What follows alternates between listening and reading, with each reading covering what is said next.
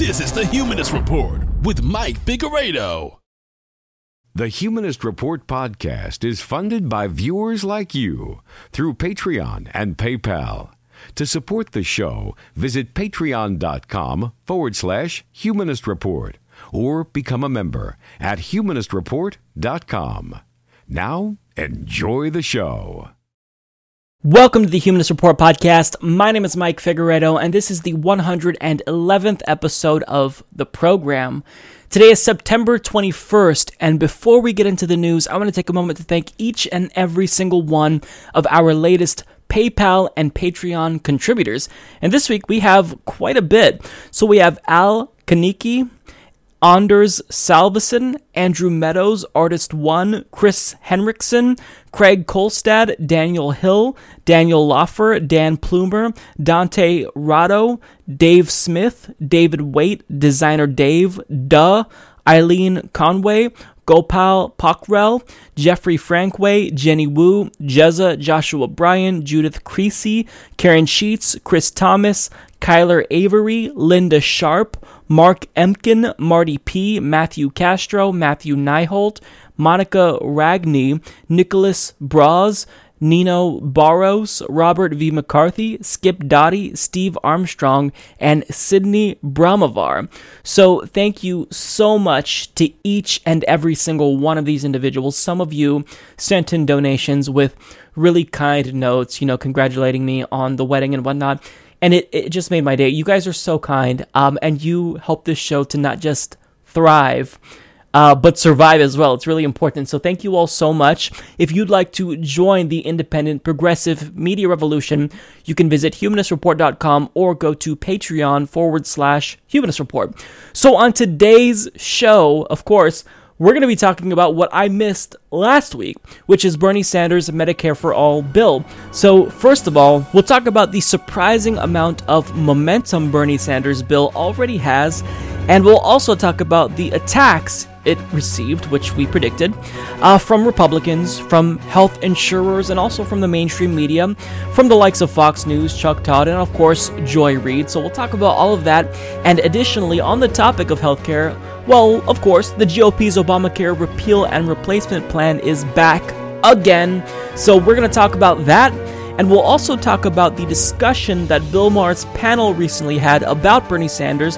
And we'll, of course, talk about Hillary Clinton's continued attacks on Bernie Sanders and his supporters and why it's really problematic and how it actually hurts the progressive movement. And finally, on this episode, we will talk about Ted Cruz and how he liked a porn tweet. And I really don't think I have to explain to you why I wanted to talk about this, because it's hilarious.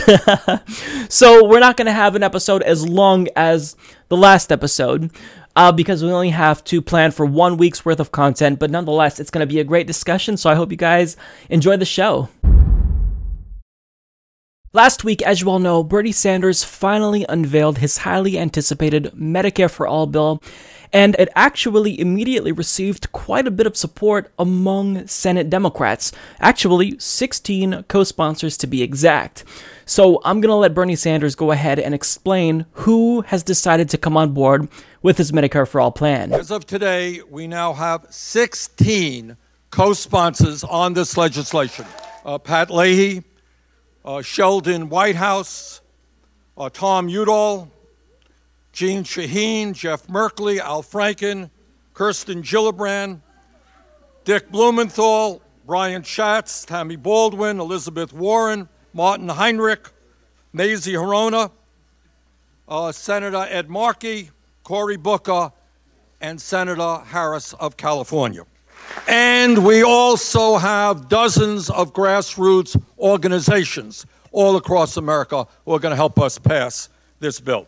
Now, that to me is really encouraging, and it's honestly pretty surprising to me because I didn't initially expect probably more than 5 co-sponsors, but to see 16 Democrats lining up behind Bernie Sanders here, it really shows that as progressives, we really are making a difference. Now, of course, if you noticed that a lot of people who decided to back his bill are also eyeing the White House in 2020. Well, you're not alone, but regardless of their true intentions, support for this bill among corporate Democrats like Cory Booker, Kamala Harris, and Kirsten Gillibrand, it still demonstrates the level of influence that progressives actually have.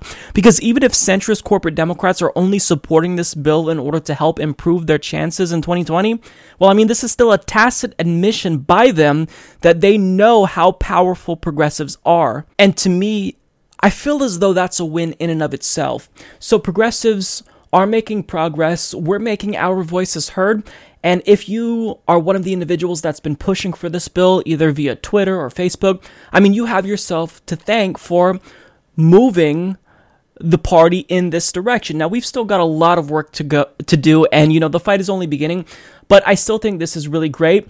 Now, regardless, I mean, I don't want to harp on corporate Democrats too much here because they're still doing the right thing, and even if I may not necessarily know whether or not they're doing this for altruistic reasons, there was one individual that really, restored my faith in her, at least to some extent, and that is Elizabeth Warren, who spoke about this bill and gave a really passionate speech that was honestly really moving to me. It is an enormous honor to stand with each of you to say never again in America does anyone go bankrupt just because they got sick. Never.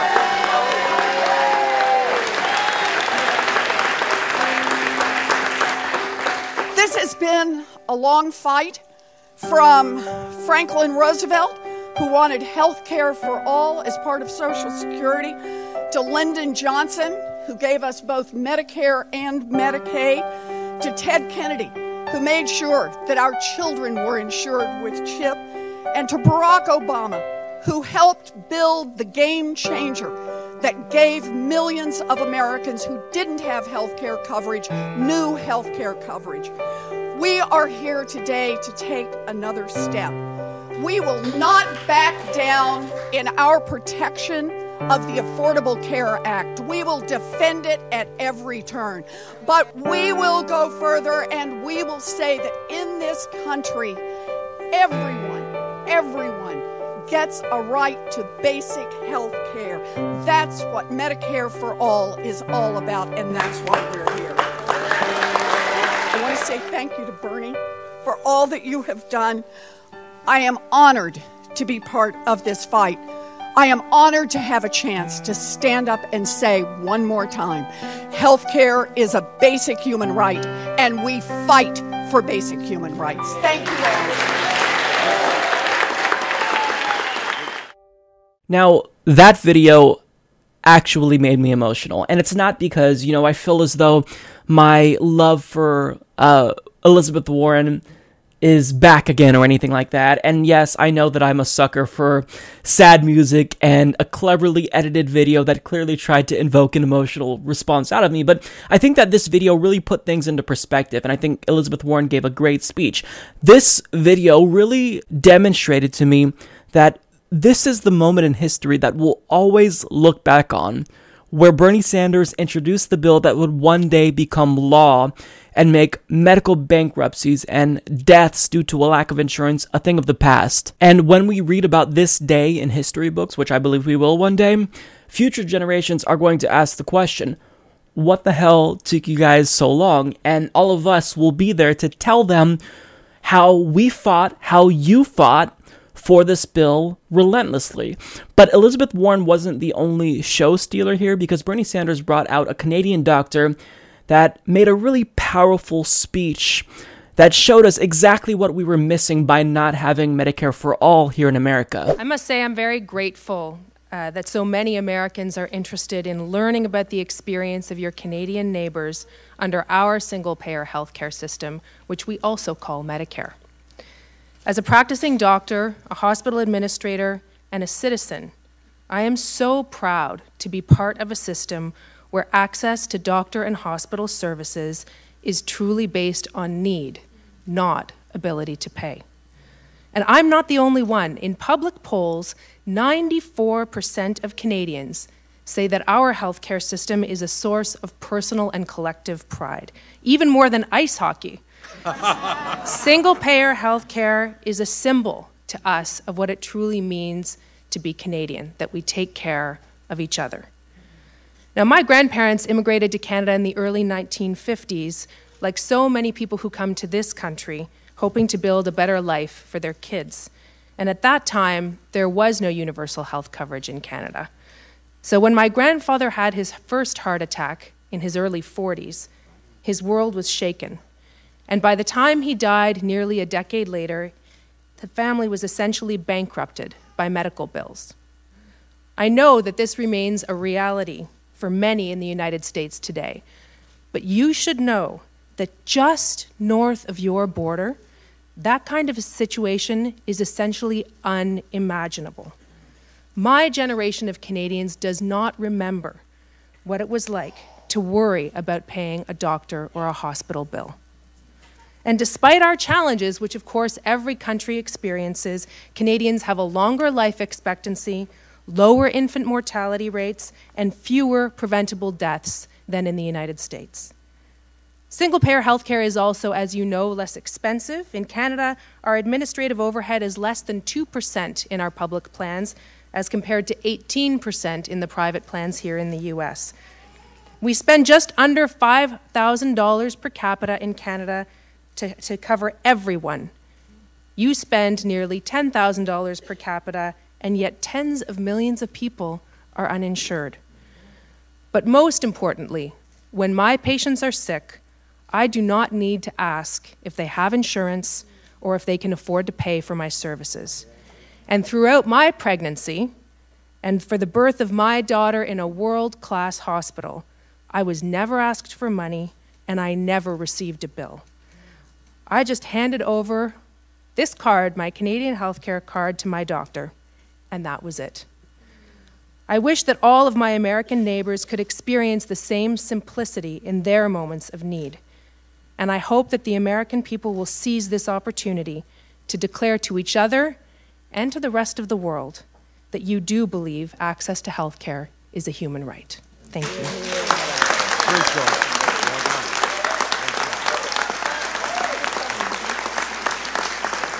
So I think that her message was especially important because as humans, we're hardwired to fear the unknown. But the thing about Medicare for All is that it's not unknown. I mean, single payer is not a new idea. It's actually something that exists in the world today. I mean, you could look to other countries, just our neighbor north of the border in Canada, and see that single payer is something that all of their citizens love and they take pride in. So, this was really important to hear from that outsider's perspective to let us know that we don't have to be worried about something that's unfamiliar to us because other people, just our neighbors, they have it and they love it. And yes, by moving towards a Medicare for All system, we are making the right decision. Now, when it comes to the 16 co-sponsors, getting back to them, yes, irrespective of their true intentions, what they're doing is the right thing. But there's still quite a bit of Democrats that are not supporting Bernie Sanders' bill. I mean, 16 is a lot and more than I expected, honestly. But we need 100% of Senate Democrats to be on board with this bill. So the first question that we have to ask is where the Democratic Party's leadership stands. And they've made it clear that they are against this, even though they don't want to tell us that they're explicitly against it. So Nancy Pelosi doesn't support single payer because, quote, right now I'm protecting the Affordable Care Act. And Steny Hoyer, who is next in line to become the Democratic Party leader in the House, echoed the same sentiment by saying, the first objective that both Leader Pelosi and I have is to preserve the ACA and to adopt policies that will make it work better. That's our first priority. So according to Nancy Pelosi and Steny Hoyer, we can't walk and chew gum at the same time, but at least that's a somewhat coherent response, at least when juxtaposed with Chuck Schumer's response, because, I mean, he brushed off single payer altogether, saying, quote, Democrats believe that healthcare is a right for all, and there are many different bills out there. Well, actually, it's not a right if you don't guarantee it. So you don't get to co-opt our rhetoric and then not walk the walk. If you're going to say that healthcare is a right, then treat it like a right and co-sponsor Bernie Sanders' bill. But Chuck Schumer won't do that. And furthermore, he talks about how there's many bills out there. He said this before too, but he hasn't proposed a single alternative to single payer, and also his constituents are asking him to support single payer, so he needs to do that. And of course, if you're a rational thinker, then the arguments from Steny Hoyer, Nancy Pelosi, Chuck Schumer, they make no sense. And if you want to know why they're saying the things that they're saying, even if they don't make sense, well, you just have to follow the money for an answer. So in fact, Andrew Perez is a journalist that did just that. And he reports that Democratic holdouts on Medicare for All have received twice as much insurance industry cash as sponsors. So when you look at the specific numbers, we see Gary Peters, Ron Wyden, who's my senator, Chuck Schumer, Mark Warner, Debbie Stabenow, Bob Casey, Patty Murray, Michael Bennett, Bill Nelson, and Dick Durbin, all receiving the most cash in comparison with their colleagues. And if you're wondering whether or not this really is just a cut and dry case of pay to play, it is, but we actually have an example that illustrates perfectly how money from the health insurance industry influences Democratic Party members' actions. So we'll take John Hickenlooper, for example. So he actually isn't a member of the Senate. He's currently the Democratic governor of Colorado. So he's someone who identifies as a so-called moderate that doesn't support single payer. And now that he sees the momentum clearly shifting towards single payer, he's not only doing what his donors paid him to do and fight against single payer, but he's really going above and beyond. So according to David Sirota and Lydia O'Neill of the International Business Times, Colorado Governor John Hickenlooper, who is leading the push for an insurer-friendly alternative to Bernie Sanders' Medicare for All proposal, has hired a Washington lobbying firm that represents insurers and other healthcare industry companies and groups opposed to single-payer healthcare. The firm was hired by Hickenlooper's government office to lobby on healthcare after it helped bankroll the Democratic governor's election campaign. So this example demonstrates just how important campaign contributions from the health insurance industry are to Democrats, because it's not just like he is creating an obstacle to single payer. He's taken it upon himself to stop momentum at the national level when it comes to single payer, because he thinks that for whatever reason, if he loses those health insurance industry donations, that it would hurt his electoral prospects when he runs for governor again or potentially runs for president. So this is the level of corruption that we're dealing with. But the thing about corruption is that we can combat it, and that's where you come in. So at this point, the fight's only beginning, and even though we already have 16 co-sponsors, we've got to do for this bill what we did for H.R. 676, which is the companion bill for Bernie Sanders' Medicare for All bill in the House. So that's exactly what we're going to do. So since one of my senators, Ron Wyden, is not on board with Medicare for All, I'm going to call him and ask him exactly why he's choosing to not co-sponsor this bill that his constituents in Oregon clearly want him to back. So I would encourage you to call your senator, but Ron Wyden's number, for those of us that live in Oregon, is 202-224-5244. Hello, this is Oregon Senator Ron Wyden, and it is an honor to represent you in Washington, D.C. Then why aren't you representing me? For calling to make your voice heard. At this unique time in our history, it's crucial you let me know your concerns. I will. Now one of our staff will tell you how to leave a message. If you'd like to leave a message or comment on an issue, please press 1. If you'd like to hear office hours and location, please make sure to spell your first and last name and provide your Oregon zip code before leaving a message. You may also leave your full mailing address if you'd like. Hello, this message is for Senator Ron Wyden from one of his constituents. My name is Mike Figueredo, Figueredo, in zip code 97203. And I'm calling to ask Senator Wyden why he's not representing me as one of his constituents, because Bernie Sanders, as you all know, recently introduced his Medicare for All bill. It is S1804. And for some reason, Ron Wyden hasn't co-sponsored this bill. So my question is, why haven't you done what Oregonians clearly want you to do?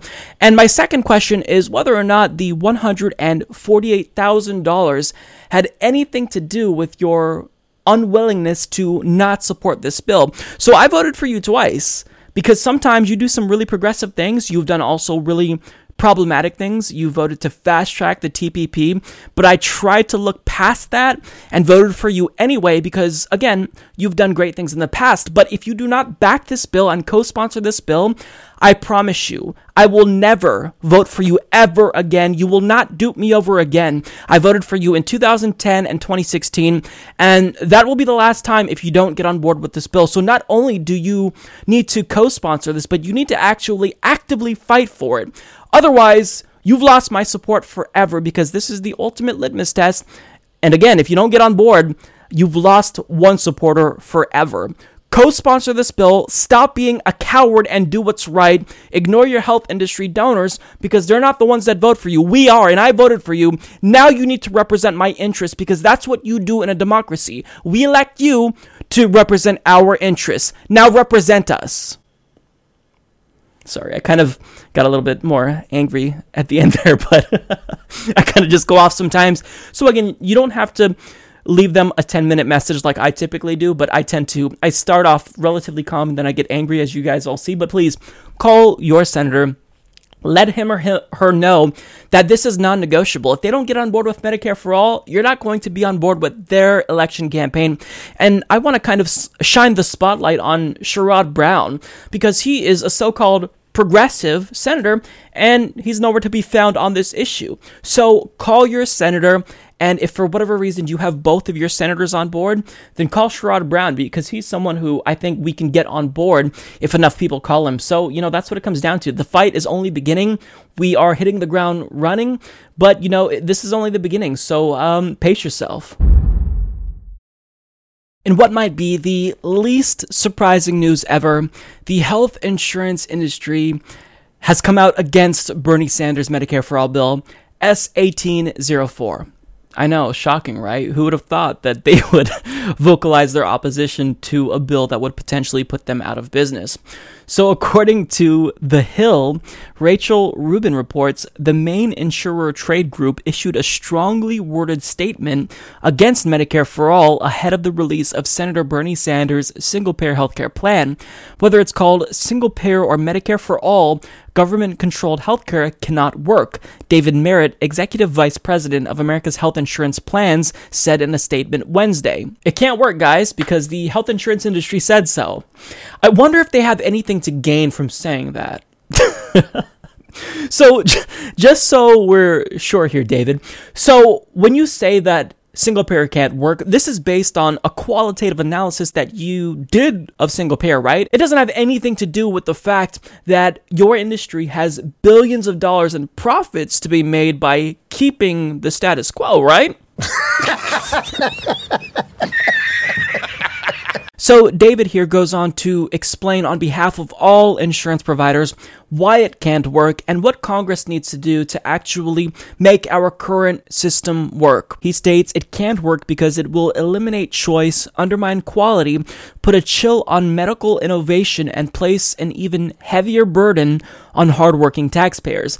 The most effective way to ensure affordable care and coverage is to strengthen the private market's ability to serve the American people, whether it's building upon private plans serving nearly 180 million people who get their coverage through their employer, or tens of millions who depend on private plans that partner with public programs, Merritt wrote. Well, we're going to have to agree to disagree here because it actually doesn't eliminate choice. What single payer does is it expands choice because currently we don't really have a choice. If Americans get sick, then they either go bankrupt or they die. So we don't have a choice. Now we're fucked if we get sick and we don't have insurance. That's not choice. That's the opposite of choice. That's the illusion of choice. And by saying that the free market model gives us more choices, it doesn't give us more choices. Holding a gun to our head and telling us that we have to buy your shitty insurance plans that rip us off, that's not choice. And if it is a choice, then I'll opt for a different option, which is single payer. But if Americans are still inclined to purchase health insurance on the private market, then they can still do that. Now, I would personally abolish the private market to make sure that we don't have a two-tiered healthcare system so rich and poor people receive the same quality of care. But that's not what Bernie's bill even does. It still gives people the ability to purchase private insurance on the so-called free market. So the difference is that if they no longer want it or can't afford it, then they don't die or go bankrupt if they get sick. They actually get the care they need. So that improves choice. And I want to get to the solution that he gives us here because I think it's inherently hypocritical. He states that we need to strengthen the private market's ability to serve the American people. Well, you greedy pigs in the private market had your chance to serve the American people, and you decided that profit would be your motive and not actually providing healthcare to Americans. That's why people are dying and going bankrupt. It's because of your greed. So you had your chance to serve the American people, and you didn't want to serve the American people. You chose to serve yourselves instead. And furthermore, when it comes to strengthening the private market, we're already doing that. We are pumping billions of dollars into this healthcare system to salvage it and to prop up these shitty private plans, and it's not working. What do you think Obamacare was? The government pays to subsidize private health insurance plans, and costs continue to rise, and millions of people are still left out. So I'm sorry, there's no strengthening the private market plan. You have to take the profit motive out of it, which is why the private market will never ever work when it comes to healthcare, because when you economize something as important as healthcare, then you shift the goal of healthcare providers. You make it so that way they care more about profit. So the free market had its chance and it failed miserably, which is why a majority of Americans now support single payer and no longer trust these health insurance companies to take care of our healthcare needs.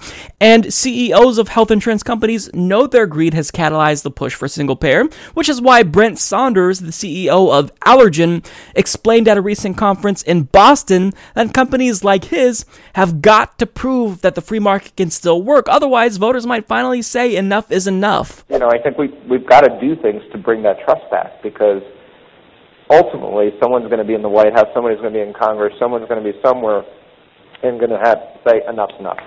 Let's just change the whole system. Let's go to one payer. Let's do something. Unless we really have shown that this model works, it delivers innovation, it delivers it in a fair and appropriate way, and they're good, strong, profitable companies. It seems lately that the Democrats are starting to talk about a single-payer system more as a platform or an acid test for certain candidates. Are you seeing that the same way? Do you think that there has been an uptick in that type of activity, or do you think, no, this always happens around elections? No, I think, my view is that unfortunately, the party that seems to be out of power tends to move dramatically to the left or to the right. We saw it when the Democrats, in Obama's first term, when the Democrats swept, we saw the Tea Party emerge, right? And we saw a real push to get more conservative candidates through the primary system to really be, much more conservative. We're seeing almost the equal but opposite reaction here now that they've been swept out.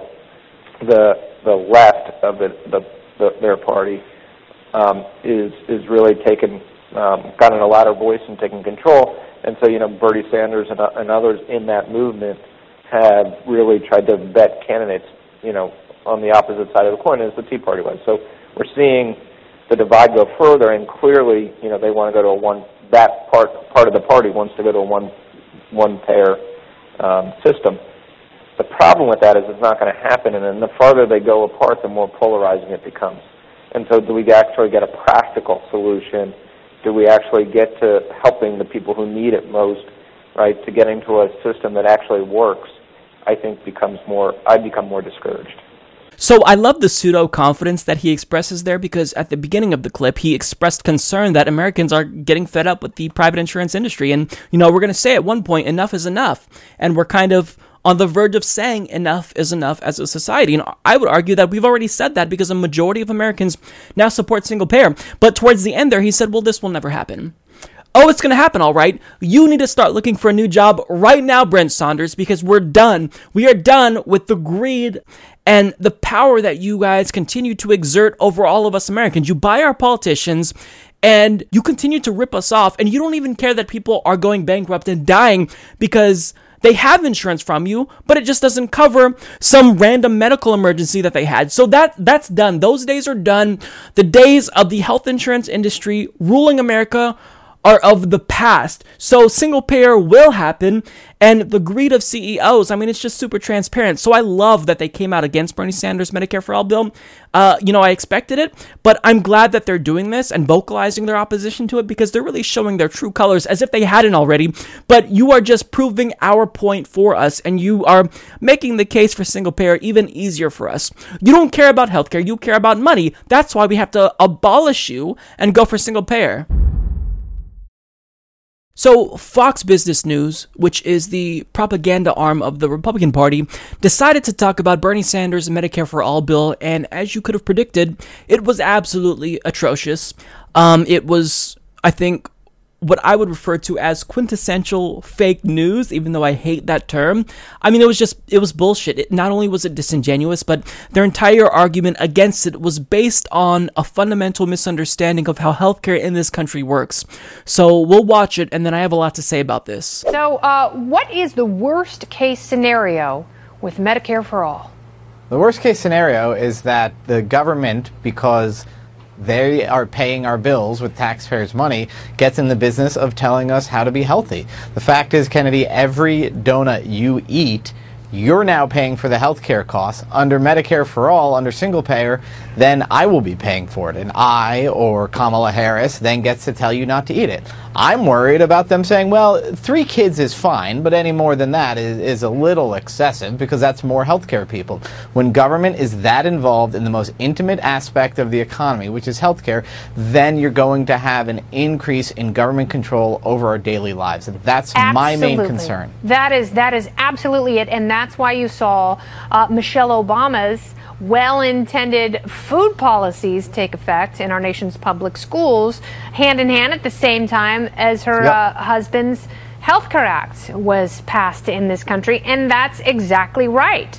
And taxpayers should be going, if I am paying for it, why should I be funding the bad choices of individuals? And that can become extremely problematic. Yeah, so that was probably one of the dumbest conversations I've seen on cable news in a really long time. And I love how they're not even really trying to hide their agenda anymore. I mean, Kennedy just cut right to the chase. What's the worst case scenario when it comes to Medicare for All? I mean, they're not even trying to pretend to be fair and balanced anymore. They're just saying, hey, make sure that you tell our viewers why they shouldn't be on board with something that would improve their own lives. So, I mean, that was just, I just found that hilarious. But when it comes to their actual discussion of single payer, clearly the individual who she brought on had no idea what he was talking about, because the assumption here is that, well, Medicare for All would be bad for the taxpayer, because the reason why medical costs continue to rise is because people make really bad decisions. I mean, they eat donuts and then they get diabetes. Then when people make these bad choices that lead to them needing more, medical treatment, then our taxes will increase as a result of other people's bad decisions. But that's not why healthcare costs are rising. First of all, they're rising because there's no cost controls. We just don't have cost controls in this country. And second of all, healthcare costs are continuing to rise because when people without insurance get sick and can't afford to pay their medical bills, guess what happens? How do you think health insurers recoup those costs? They recoup those costs and get their money back by raising monthly premiums on people with insurance. So if everyone's bill is paid, guess what happens? The cost of healthcare goes down.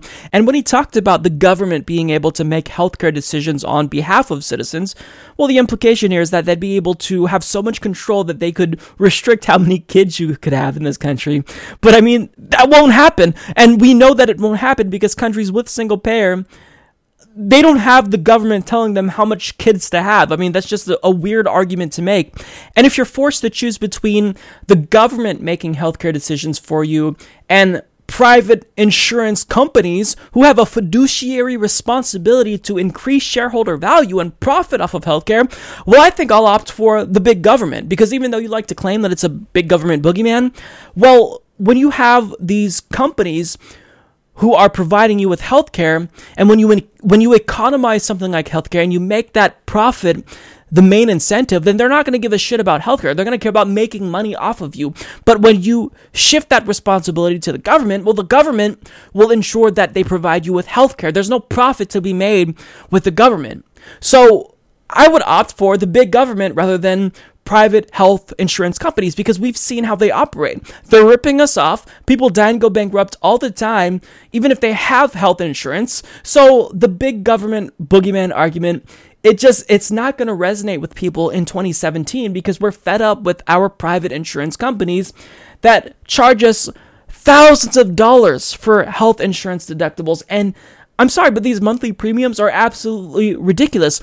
We're paying for healthcare that is inadequate when a single payer system would give us the full range of benefits. Bernie's bill even includes dental care. So I'm sorry, this argument that you're making, it's terrible, but that's not the only argument that they make because they give us more reasons as to why we should be against single payer. And oftentimes the argument that they make is, look at the rest of the industrialized world. They all have socialized medicine. Look at Sweden. Look at all of Scandinavia. Look at Western Europe. But you make a much more important point, which is the rest of the world looks to us. How? Well, they count on us for medical innovation because markets is where innovation gets created. And I'm a firm believer that we need a safety net for healthcare for sick people. Jesus made that very clear in the Bible with the Good Samaritan story. But there should be a market with a safety net, and the market is what drives the innovation. So these other countries where it's all one big safety net, there's not the money pouring in that guides innovation. And if you say, oh, well, the government can fund it, I mean, I don't think anybody has a lot of confidence in the ability for the government to pick better than the market does. The private sector is what drives innovation, and so far the rest of the world is sort of piggybacking on American innovation. So if then we step onto the same boat as Canada or onto the universal health care, all government provided, God forbid, like England, then I think you'll see the medical innovation dry up, and then that won't be good for the health of anyone. No, and you'll see generations will suffer the consequences of cratering positions that are no longer held by the best and brightest. You want the best researchers, you want the best doctors, you want the best caregivers. How do you do that? You incentivize them to come into medical fields by maybe at some point making a good living. It's crazy how that happens. Yeah, so but I ultimately have to say, though, when I look at government-run healthcare, not the Medicare for all, but the England version, again, we get back to the basic moral issue. You look at the boy, Charlie Gard, who died, the government would not let his parents try to keep him alive for a few more months. That's the real problem. It's the moral problem when the government is in charge of our healthcare. And you will see more and more stories like that in this country. Tim Carney, thank you so much. Okay. First of all, if you're going to exploit the Charlie Gard story for political purposes, at least have the common decency to get the facts straight. The Charlie Gard story, I mean, the decision that was made to not continue treatment, that wasn't made by the British government. It's not like Theresa May intervened and said, stop treating that child.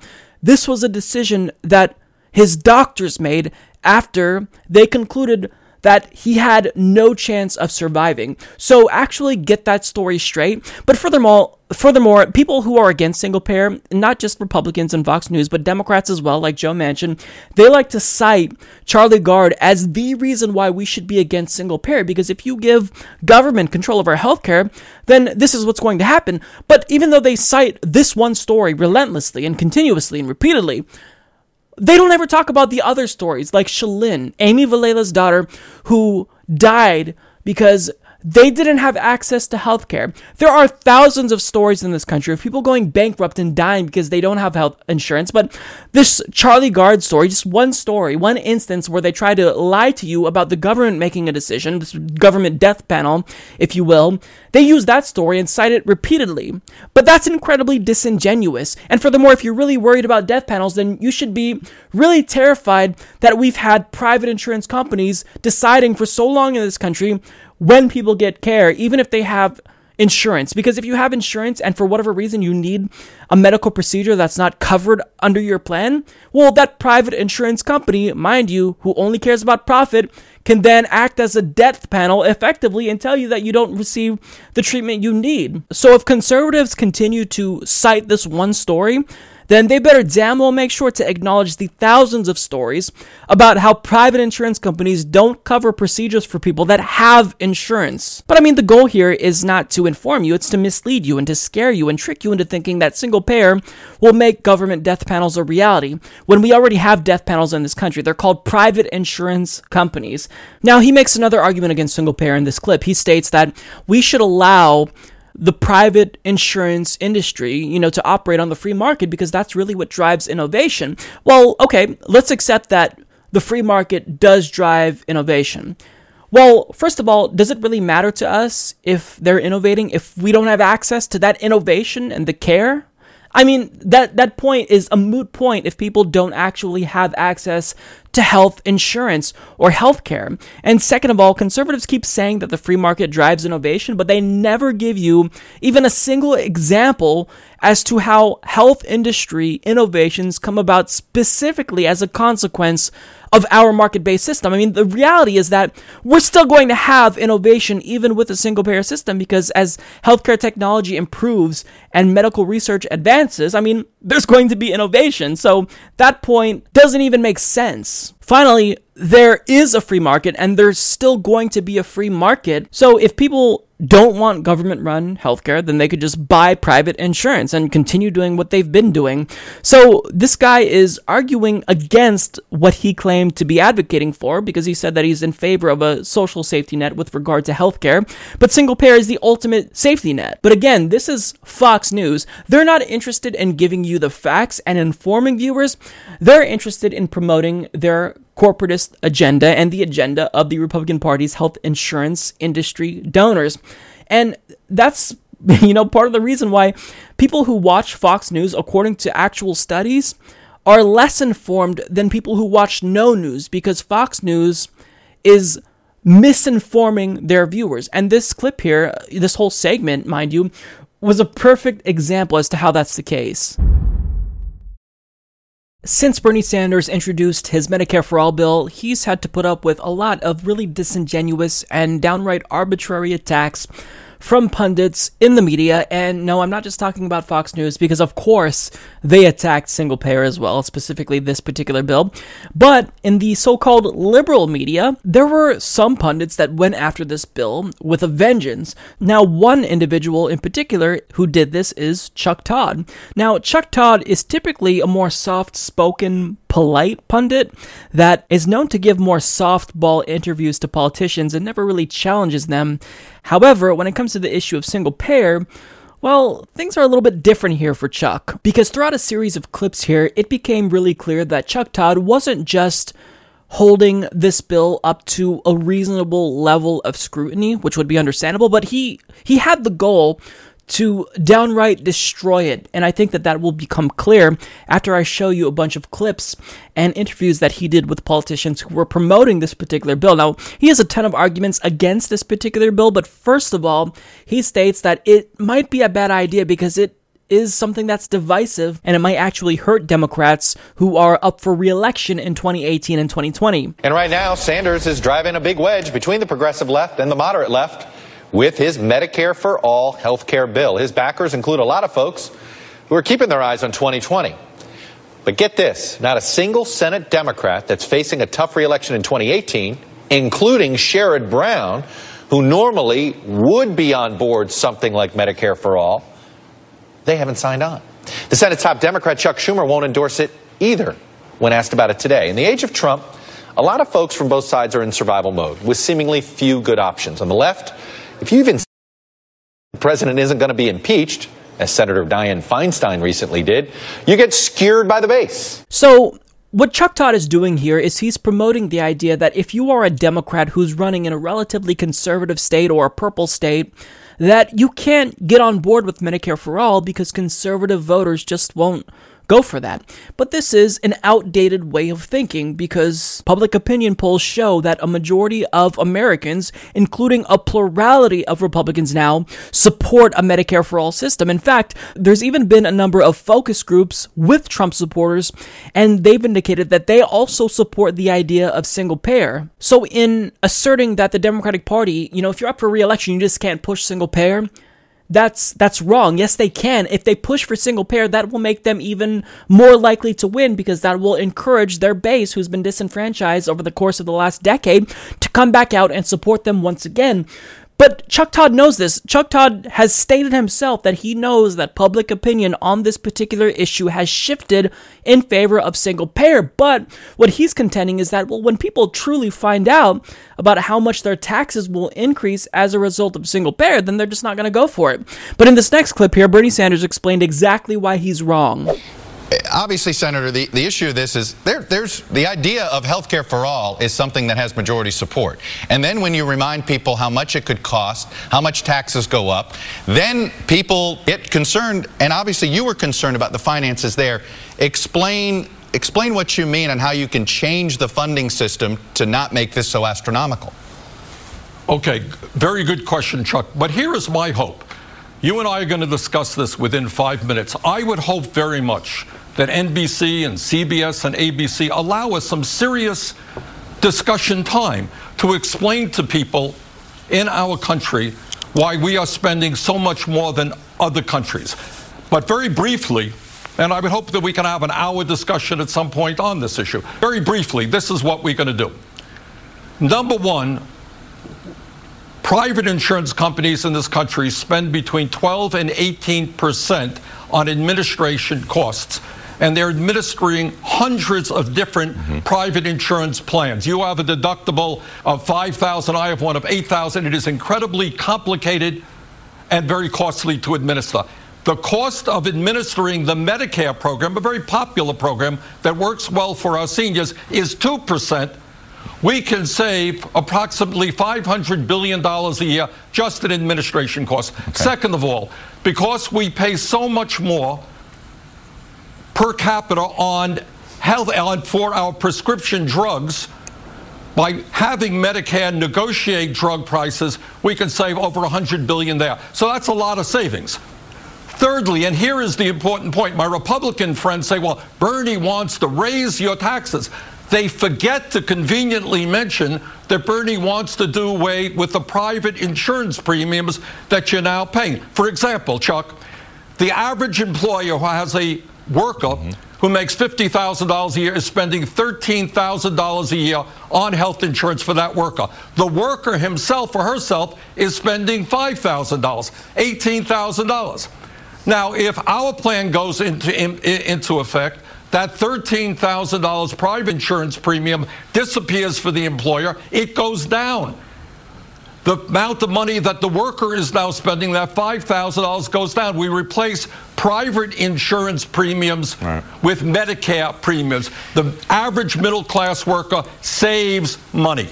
Now, that last part of what Bernie Sanders said is really important, because even though taxes will go up, well, you're still going to have more money in your pocket if you're an ordinary American, because you will no longer have to pay your monthly insurance premium. You won't have to pay for deductibles. And this is a really important point that, as Bernie Sanders put it, a lot of not just Republicans, but mainstream media pundits conveniently leave out. But Chuck Todd also raises another objection to single payer, and I think that this is more reasonable still. We haven't gone into full-on attack mode yet, but he asks, how are you going to convince people who currently like their healthcare policy to switch to single payer? And this is what Bernie Sanders had to say. Well, I guess the question I have for you, though, is how do you convince some 80% of Americans who do get health care from their employer that it is worth rejiggering the system again? That seems to be the other challenge here, because as you know, people that get employer-based private insurance are basically happy with their insurance. The people that are not happy are those in that other 20%. Well, yes and no. And in fact, we are going to need a lot of discussion. And again, I would hope that on NBC, CBS, ABC, we can begin to have that kind of discussion in a serious way. But here is the truth. Gallup does a lot of polling on this issue. And what they find out is that the most popular health insurance program in this country is Medicare.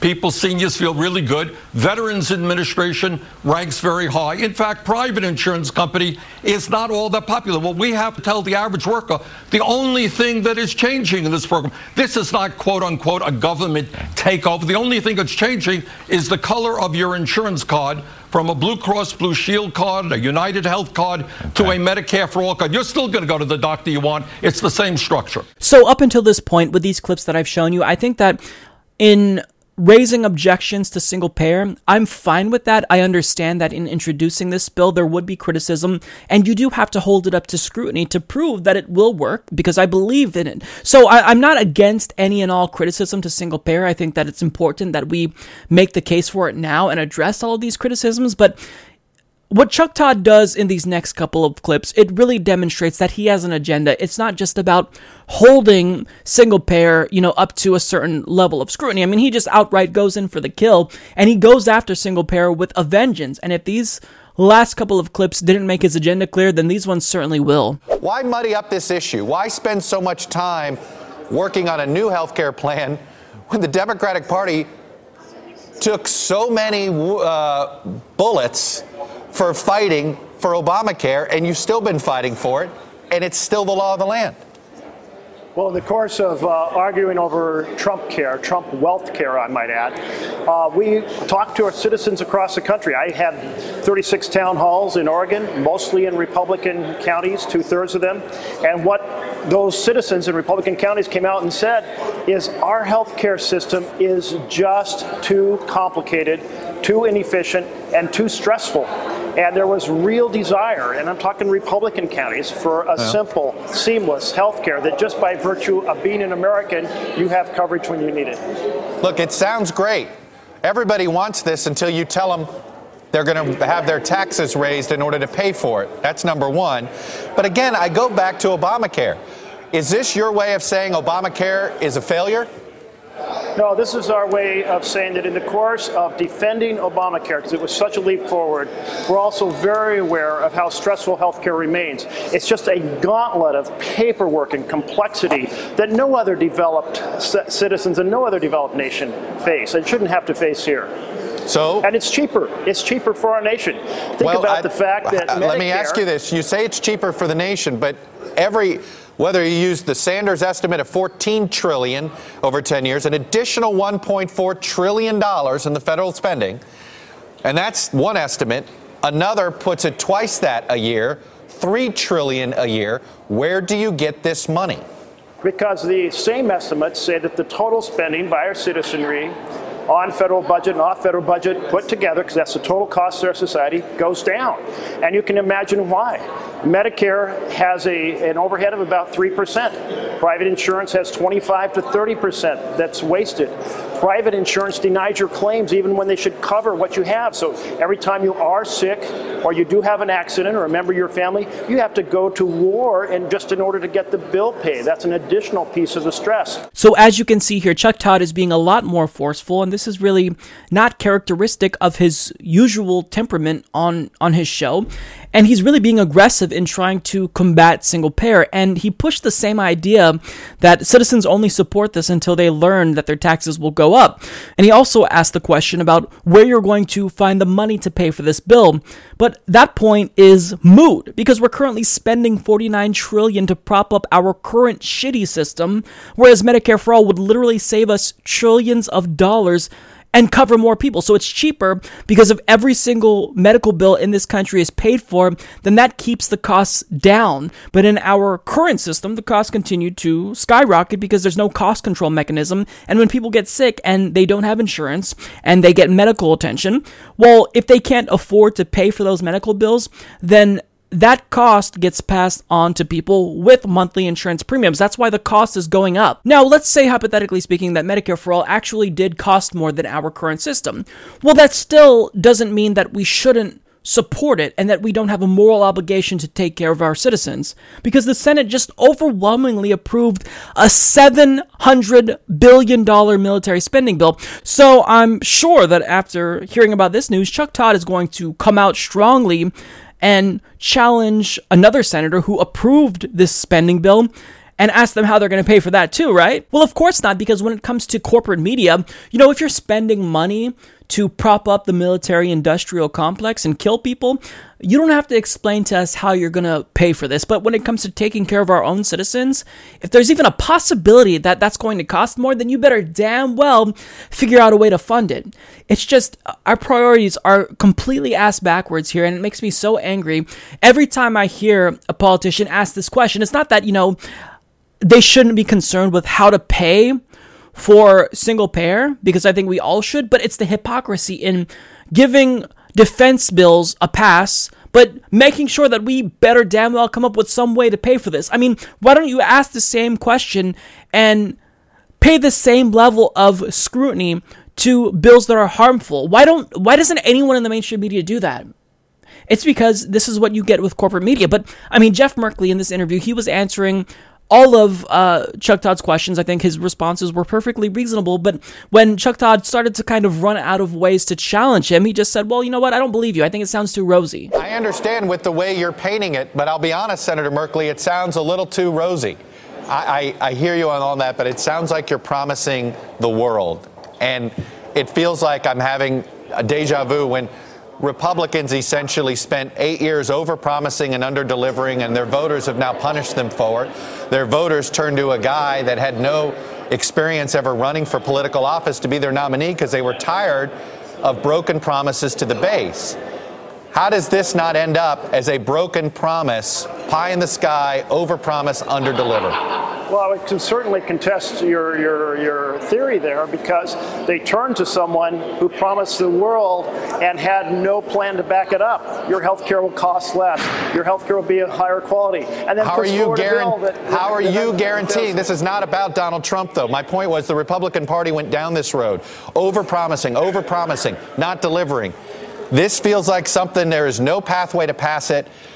Are you not raising expectations only to essentially bring back the cynicism that politicians just love to tell you everything is easy, we're going to make the system simple, and then you can't get it done? It would be over-promising to say this bill is going to pass this year, that it's going to get a hearing.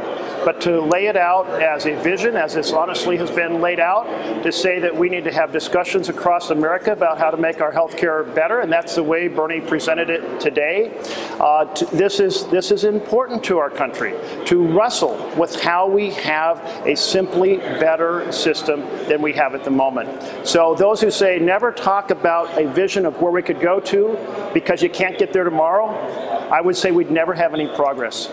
So understand just how foolish Chuck Todd looks here. He invokes Donald Trump, but then when Jeff Merkley responds and talks about why this is different than Donald Trump, then Chuck Todd says, no, don't change the conversation. I don't want to talk about Donald Trump. I want to talk about this bill. And furthermore, he talks about cynicism. Well, the reason why Americans are cynical is because the Democratic Party, or neither party, has been fighting for them. But with this bill, this will reduce cynicism because for the first time in what seems like forever, politicians are fighting for us. We want single payer. You know this, Todd. You said it. A majority of the public wants single payer. So Chuck Todd knows all of this, but he has an agenda. His agenda is to defeat single payer, which is why he's a lot more aggressive in these clips and combative even than we've seen him in a really long time, because it looks like he got a stern talking to by an executive at MSNBC that told him to stop being so timid, at least when it comes to this bill, because if Medicare for All causes health insurers to go bankrupt, then that's millions in potential advertising dollars that MSNBC loses. Now, of course, I'm only speculating, but the point is that the media has an agenda. Chuck Todd wasn't interested in informing people about Medicare for All and raising these objections so that way they would know how to, come up with counter arguments. What Chuck Todd wanted to do was defeat single payer. And throughout the course of this last week, we've heard him make a ton of different arguments against single payer. First of all, he said that citizens will only support it until they realize how much the taxes go up. He literally said it's pie in the sky. It'll never get passed. The timing is off, and Democrats should be only defending the ACA. It sounds too rosy. It's too expensive. Well, here's the reason why you're wrong, Todd. It's because Medicare for All is not a new idea. Why don't you bring on some Canadians and ask them what they think about their Medicare for All system? They love it. They absolutely love their single-payer system, and they approve of it, and they take pride in their system. This is what public opinion polls in Canada shows. So you're wrong. All these objections that you're raising about how it's too rosy and it'll never happen, the same people within the health insurance industry made the same argument, I'm sure, back when they were pushing for this in Canada. So you don't care about that, though, do you, Todd? You only care about defeating single payer because you work for a large corporation that has an agenda, a corporate agenda specifically, and your goal isn't to inform viewers.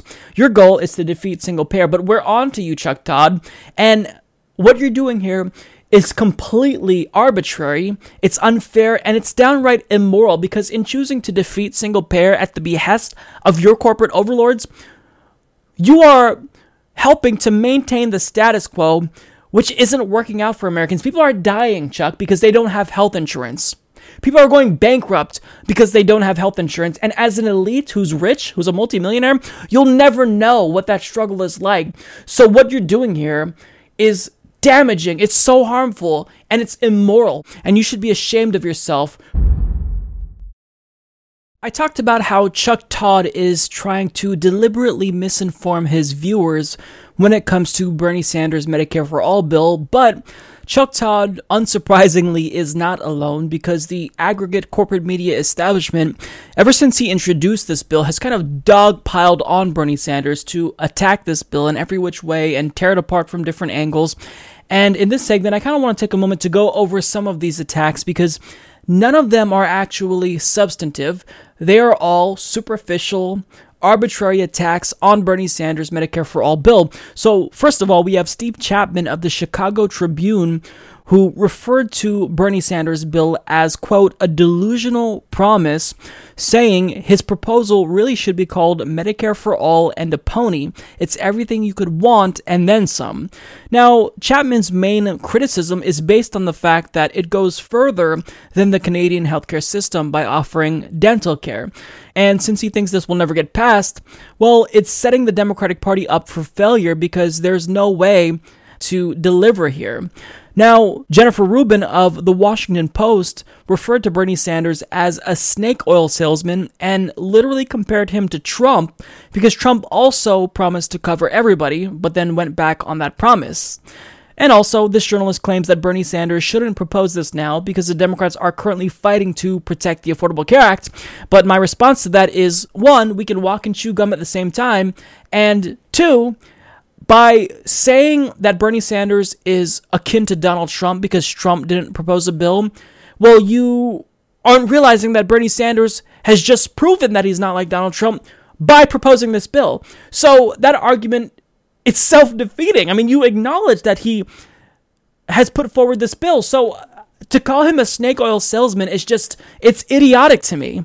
Now, we also have Jonathan Chait of New York Magazine, who argues that Bernie's bill gets us 0% closer to single payer, claiming Sanders is not a details person, though. He prefers to act as though the important barrier is the abstract notion of government-run insurance, turning every question about specifics into a question about values. In other words, Bernie's bill is superficial, and it doesn't provide us with the details to actually transition to a single-payer system from a logistical and pragmatic standpoint. And basically, the author here is arguing that it can't be done.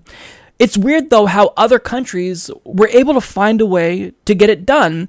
And furthermore, when you state that Bernie's bill moves us 0% closer to single payer, that's just factually incorrect, because we now have a bill and it has 16 co-sponsors. So we are very clearly moving closer towards single payer. And furthermore, it's not just the co-sponsors.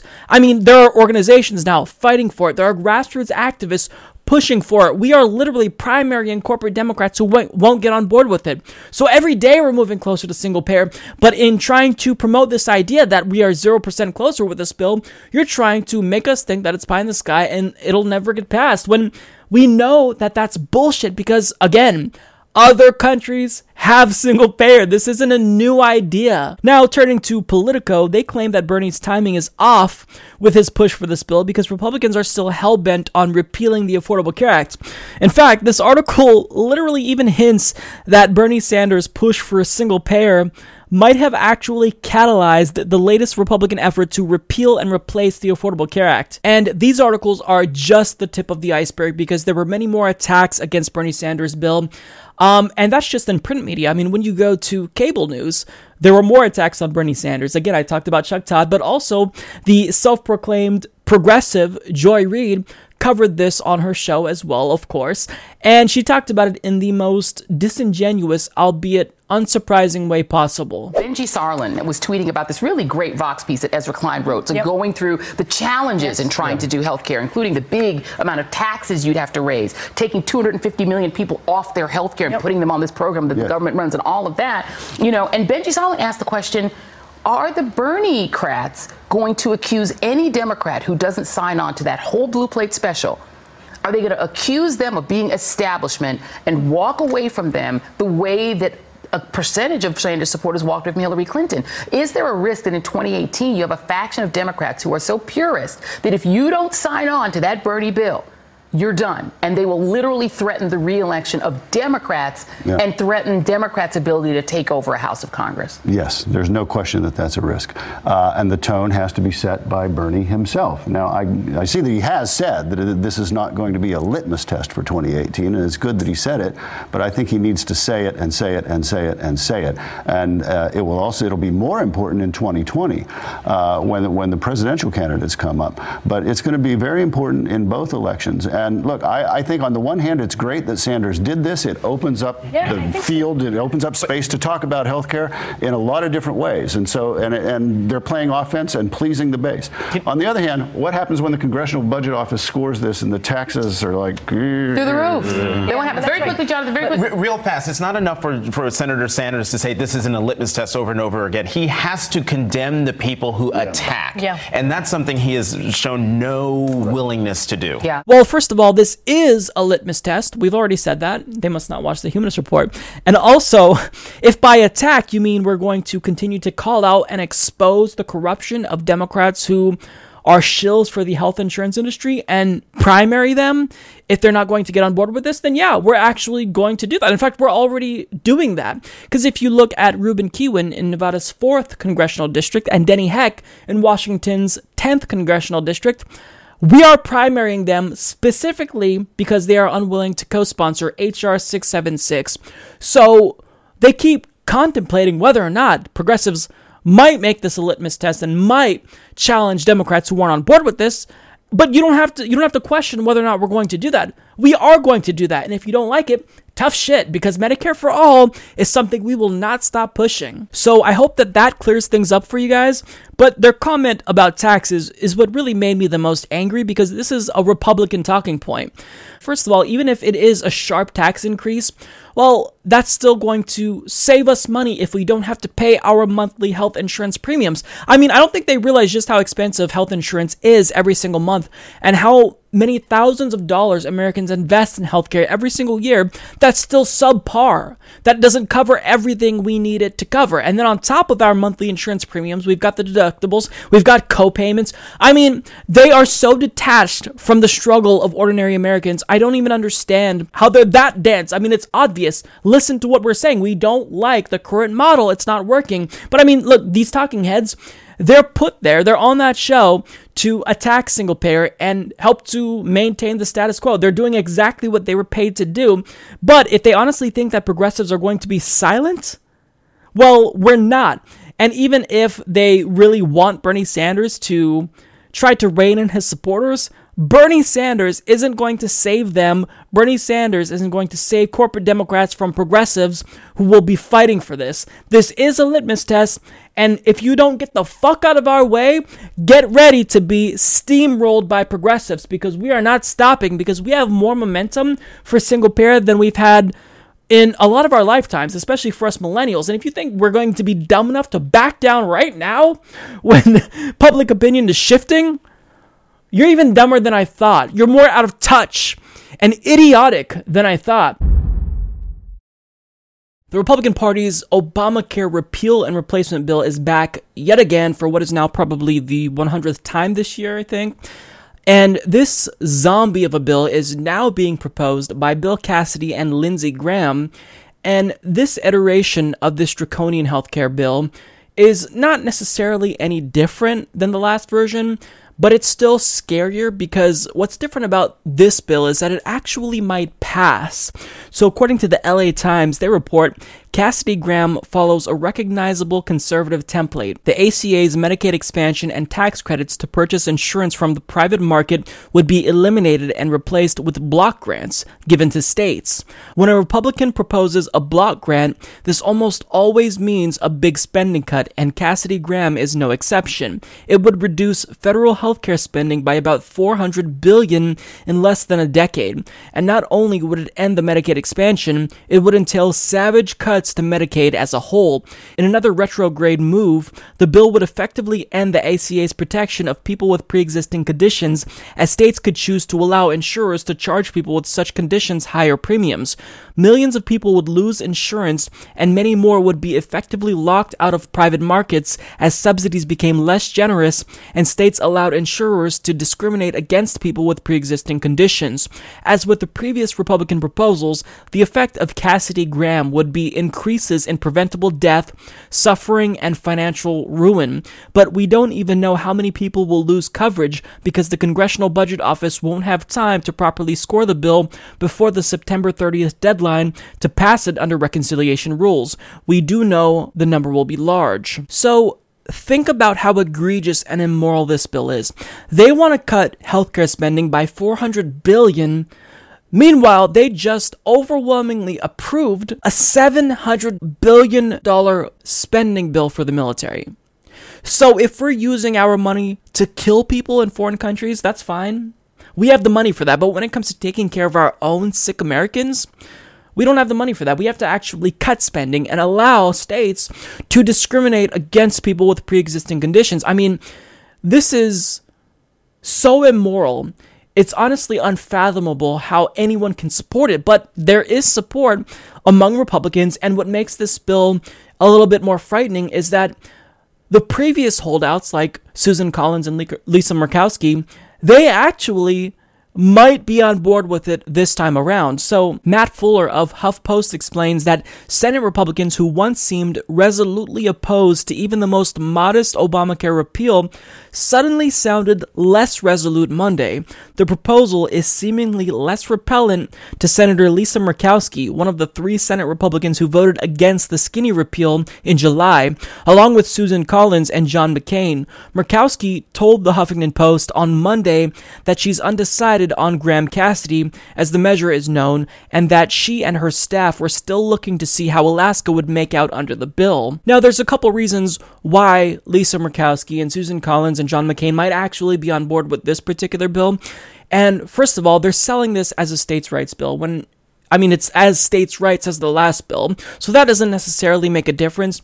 And also, there's a deadline, so they're really forced to choose quickly. But what makes this really interesting is that when she states there how she's looking at how this bill will affect Alaska, well, what other Republicans are trying to do is they're trying to tempt people like Lisa Murkowski to get on board by offering pork in this bill, so particularized benefits that will only help out Alaska, and that's what is influencing her, so that way she can then go back to her constituents and brag about how, look, I got this done for Alaskans. This is what I did. So, they're actually being really sneaky, really clever, but there's another reason. Their donors are threatening to withhold funds from them if they don't actually back this bill. And when I say withhold funds, I mean withhold funds from the aggregate party, because the Koch brothers and their network, they're saying that if they don't get healthcare and tax reform passed, well, the Republican Party shouldn't expect donations from them come 2018 and 2020. So, this is despicable. This is absolutely despicable for the Republicans who actually had a conscience, presumably, like Lisa Murkowski. Now they're trying to tempt her to get on board with this draconian so-called healthcare bill by offering pork for her. And, she's also being strong-armed by the party's donors, because clearly Republicans, if they withhold money and cite healthcare reform and their inability to pass it as a reason, then certainly the party will come down on Lisa Murkowski and Susan Collins and John McCain pretty hard. So they're really, they're pulling out all the stops to get this bill passed. And it's so sickening. This really shows the extent to which the modern Republican Party is the party of death. They approve new military spending bills that are larger than they've been in a really long time. But when it comes to healthcare, they want to cut healthcare. They want to make sure that more people end up dying. Now, they're not telling you that this is their intentions. They're not unequivocally saying we want people to die, but that's what will happen if they vote for this bill. And by pushing for this bill, they are pushing for Americans to die due to a lack of healthcare. Because when you cut off healthcare access and you make it more difficult for Americans to get healthcare, well, as a result of that, as a direct result of that, people die. So the Republican Party is the party of death and destruction. They push for bills that destroy the world and cut health care of their own citizens. I mean, what a despicable, immoral joke of a political party. Republican lawmakers likely see that when it comes to single payer, the writing is on the wall, at least nationally. I mean, there's a ton of momentum for it, but we're especially seeing a lot of enthusiasm at the local level as grassroots activists push for their state governments to enact single-payer healthcare plans. But the Republican Party, knowing that their health insurance donors are counting on them to perpetuate the status quo, well, they're now trying to attack single-payer and attack it at the state level specifically. So what is the so-called states' rights party trying to do to stop single payer's momentum? Well, they're trying to restrict states' rights. So they're actually reversing their position on support for states' rights. So according to Zaid Jilani and Ryan Grimm of The Intercept, they explained that Louisiana Republican Senator John Kennedy plans to use the most recent effort to repeal and replace portions of the Affordable Care Act to push an amendment that would bar states from enacting their own single-payer systems, he told reporters on Monday. When asked by The Intercept on Tuesday about the status of his legislation, Kennedy said that the bill's co-sponsors, Senators Lindsey Graham and Bill Cassidy, told him that the measure already banned single-payer, but that he was welcome to offer his amendment either way.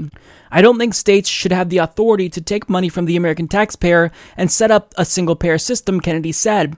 Now, some people think that that's inconsistent with the idea of flexibility, but that's what the United States Congress is for. I very much believe in flexibility, and I know the governors want flexibility, but it's our job to make sure that that money is properly spent.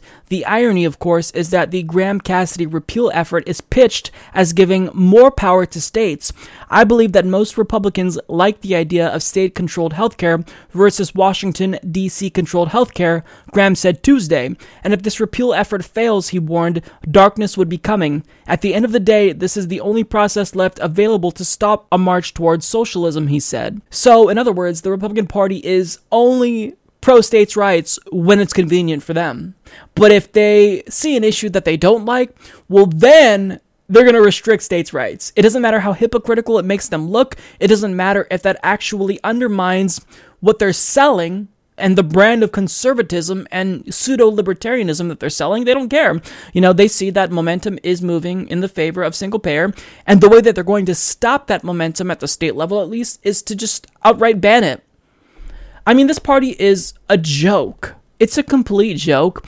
And they continuously push this idea that they're pro-states' rights and small government, but you are literally saying that states don't have rights. This is counter to what the Republican Party's philosophy has been over the course of the last several decades. I mean, at least since Reagan, with the Reagan Revolution, he maintained that big government is bad and small government and state governments, you know, they're preferable to a national government, which is why he wanted to reduce regulations and whatnot.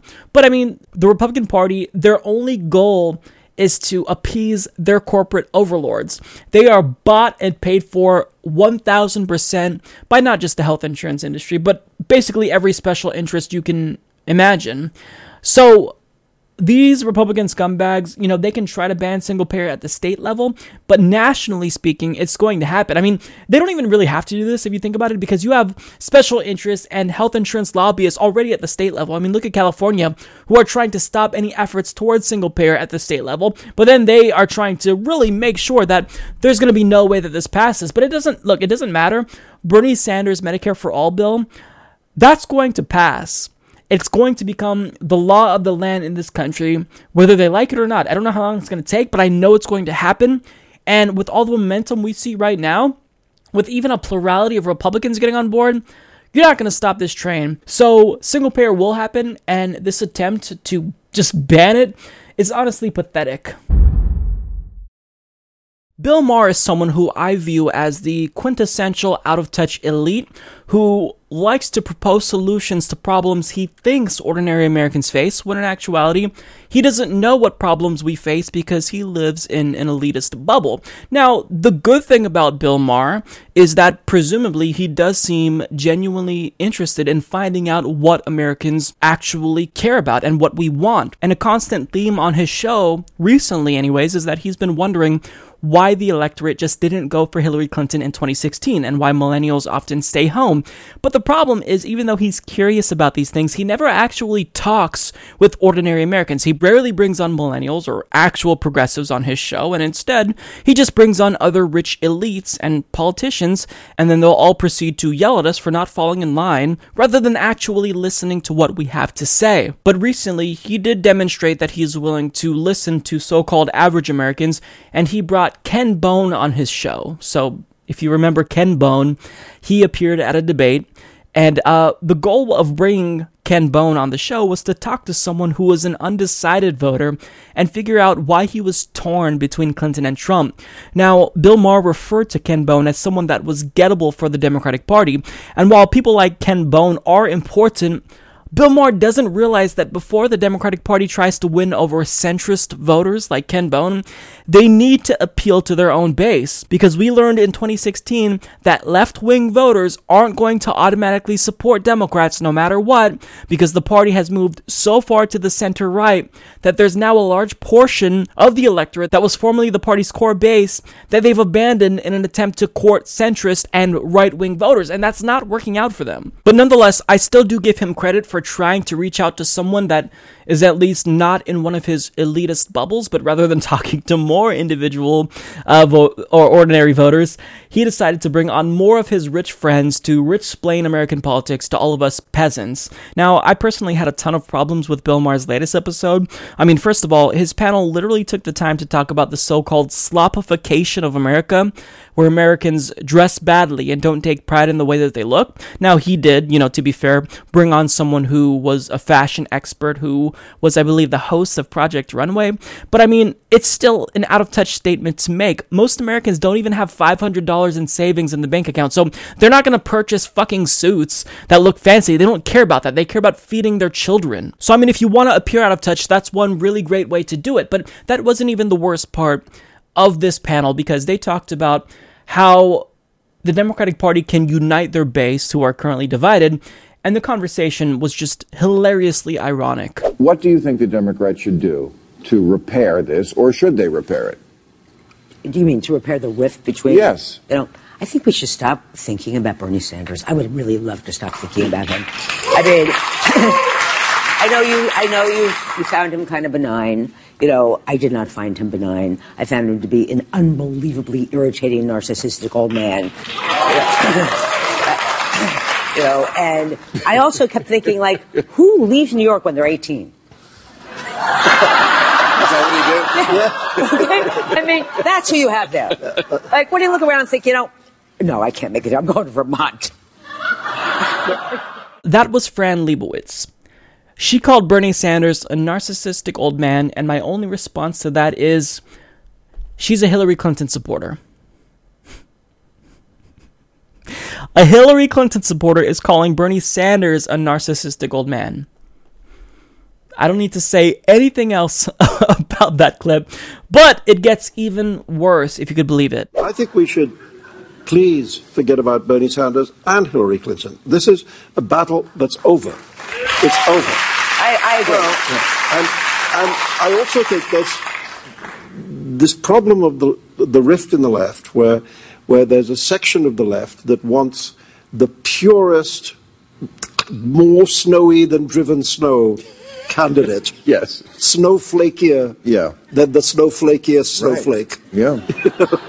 That's what they want. And that's not only a problem in this country. It's a problem in England, where they want Jeremy Corbyn, who represents that ideal of leftiness, which can't possibly be elected.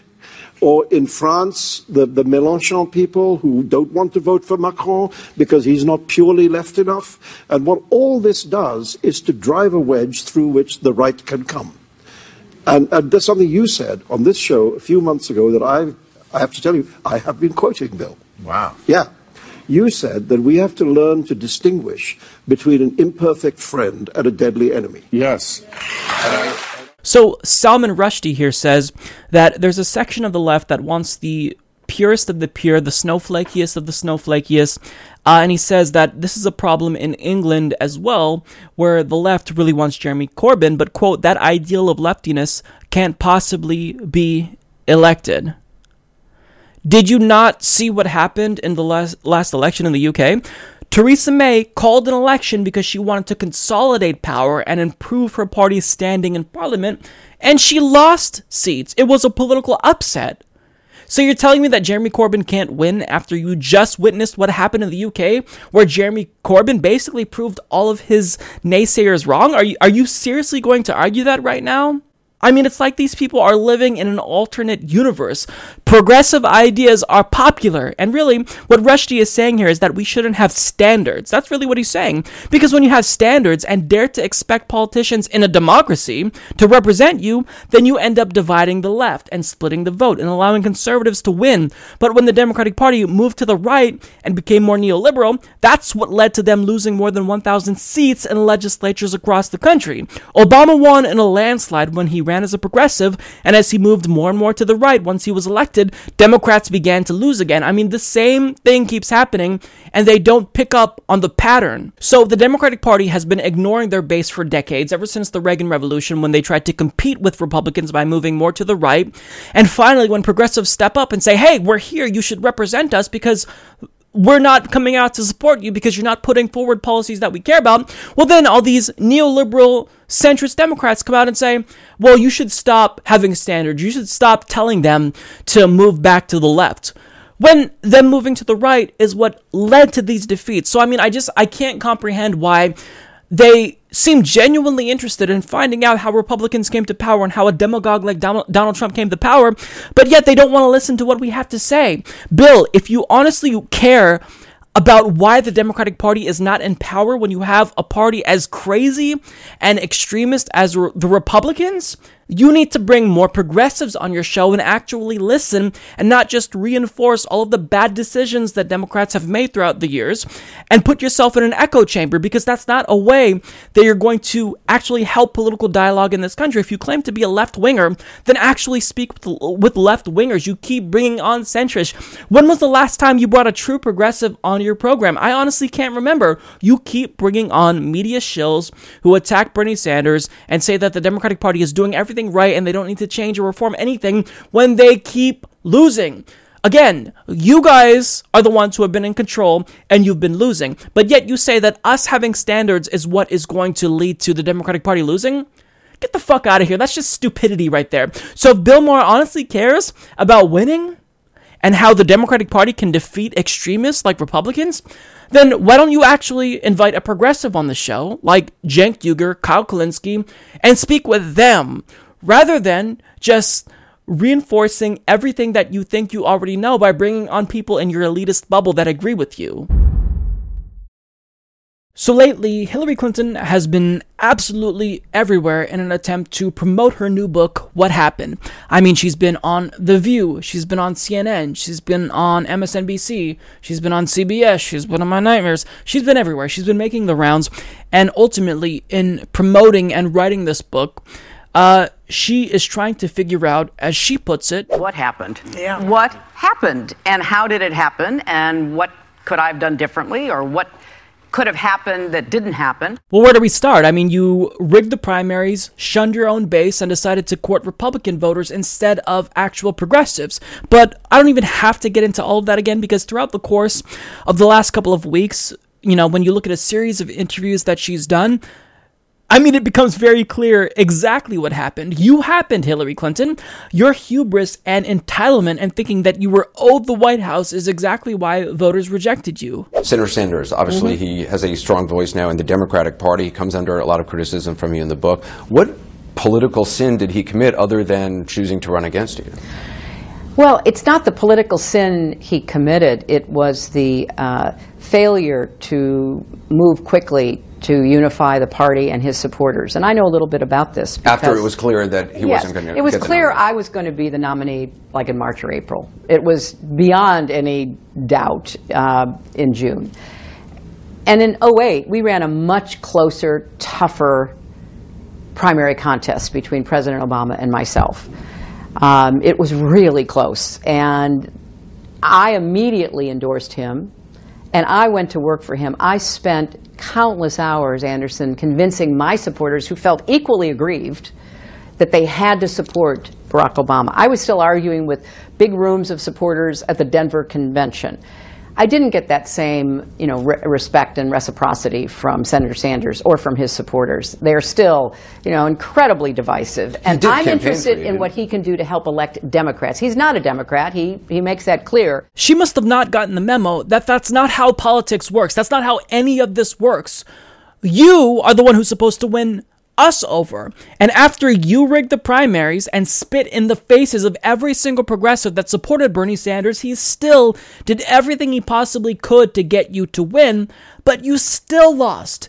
And that was your fault. Your job was to win us over. In fact, when Rachel Maddow gave you the chance to reach out to Bernie Sanders supporters, this is what you said. I am winning. I am winning. What a great way to win us over, right? I mean, she is basically implying there with that short clip that we have no choice but to support her. Otherwise, we're going to get a monster like Donald Trump that she propped up with her Pied Piper strategy. That's basically what she's saying here. I'm winning. You have no choice but to support me. That's what she said. And yet, according to Hillary Clinton, we're the ones that are being divisive because we're angry that she rigged the primary against the candidate that ultimately would have defeated Donald Trump. But we're divisive. Really, Hillary? We're the ones that are divisive? But I mean, she's not done here yet attacking Bernie Sanders and trying to smear his supporters because she did it yet again. Why did you go there, reopening a barely healed wound in your own party? Frankly, one that's stepped on your own headlines. Oh, I don't agree with that. I wanted to tell what happened, and the primary was part of what happened. I won a landslide victory in the primary. Okay, I've got to stop it right here. This is bullshit. It wasn't a landslide, and someone with no name recognition almost defeated you in a rigged primary, but continue. I know what it's like to win, and I know what it's like to lose. And when I lost to Barack Obama, I immediately turned around. I endorsed him. I worked for him. I convinced my supporters to vote for him. I didn't get the same respect from my primary opponent. And a lot of his supporters continue to harass and, really go after my supporters all the time. And that feeds in, I think, to the whole sexism and misogyny part of this campaign. I had large groups of supporters who had to be private because if they lifted their head up online, if they were, responding on a YouTube comment chain or on Twitter to something, they were just attacked, and the attacks were so sexist about, well, you're supporting a woman because you're a woman, and it just never really got to the these facts. are the Bernie bros, so well, yes, right? And they're still out there, and and I also make the point. Look, but why give them material? Why not let them concentrate on the Trump administration? Well, I'm concentrating on the Trump administration, and I am proud to be a Democrat. I've been a Democrat for decades. I have supported Democrats. I've worked for Democrats. Bernie's not a Democrat. And that's not a slam. That's what he says himself. And I think a lot of what he churned up in the primary campaign was very hurtful in the general election against me. And I see him doing the same thing. I see him, with his supporters. He doesn't disown the things they say about, some of my favorite Democrats, people like Kamala Harris, who is out there speaking up and speaking out, and she's being attacked from the left. Enough. If you don't want to support Democrats, then go somewhere else. But if you are willing to work with us, we're going to have disagreements. We're going to be pushing and pulling to try to get to the right solutions. I've been for universal health care coverage my entire adult life. I've worked to achieve it. And we got closer than we ever had with the Affordable Care Act. I was defending it. He wanted to start over. We were at 90% coverage. I thought that was significant. So I'm not going to step back from telling my truth, what I believe happened, and other people can, write their own books and make their own comments. She cannot stop lying. She cannot stop lying. First of all, the Affordable Care Act was not single payer. It was a Republican health care plan, hence why we're all not happy about it, hence why it's not working, because Republican ideas don't work. Second of all, she references the attacks that progressives are launching against Kamala Harris, when really all we're asking is how we can trust her and why we should trust her when she is courting millionaire donors that supported Hillary Clinton, that bought off Hillary Clinton. But that's an attack, according to Hillary Clinton, because we said the same thing about her. How can we trust that you're going to look out for us if you're raising millions upon millions of dollars from Wall Street? And to her, that's an attack, when really that's just a legitimate criticism. And she states here, we're attacking her supporters because we said that they were only supporting Hillary Clinton because she's a woman. Now, remind me again what her slogan was? Oh, that's right. It was, I'm with her. You wanted to make this about gender, Hillary Clinton, so that way when valid criticisms inevitably came up about you, you could just chalk it up to sexism and say that we're misogynistic, and that's why we are questioning you and whether or not you would represent us. That's what this is about. You wanted to make this about your gender, Hillary Clinton. You're the one who wanted to do that. And she pretends like her antagonistic supporters were the victims of harassment by Bernie bros, when a quantitative analysis revealed that Bernie supporters were some of the least aggressive online. Hillary supporters were actually the second most aggressive, with Trump coming in first. So Democrats like you and your friend Debbie Wasserman Schultz pretended like we were aggressive and were throwing chairs at conventions because you wanted to demonize us, because you had no way to respond to the legitimate criticisms that we brought up about you.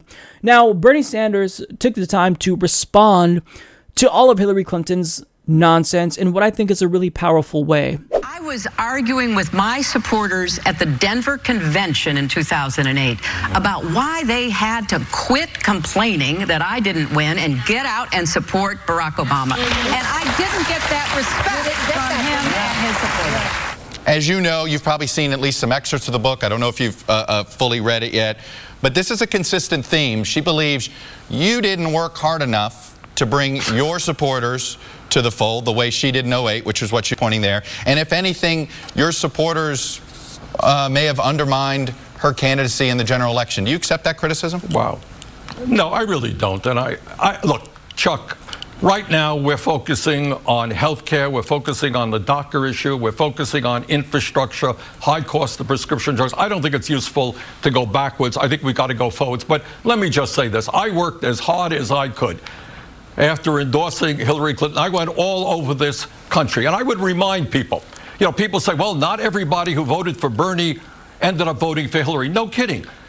That's what happens in politics. If my memory is correct, in 2008, something like 24% of the people who voted for Hillary Clinton in the primaries ended up voting for John McCain. That's the nature of politics. Most people, are not rigidly Democrats or Republicans. They vote where they want. I worked as hard as I could to see that Hillary Clinton would be elected president. So everything that Bernie Sanders said right there is 100% true, and in continuing to blame everyone else for her mistakes, Hillary Clinton isn't actually wanting to figure out exactly, as she put it, what happened. And what could I have done differently, or what could have happened that didn't happen? She doesn't care about that. Hillary Clinton has an agenda. Her agenda is to break down Bernie Sanders and tear down everything that he's doing.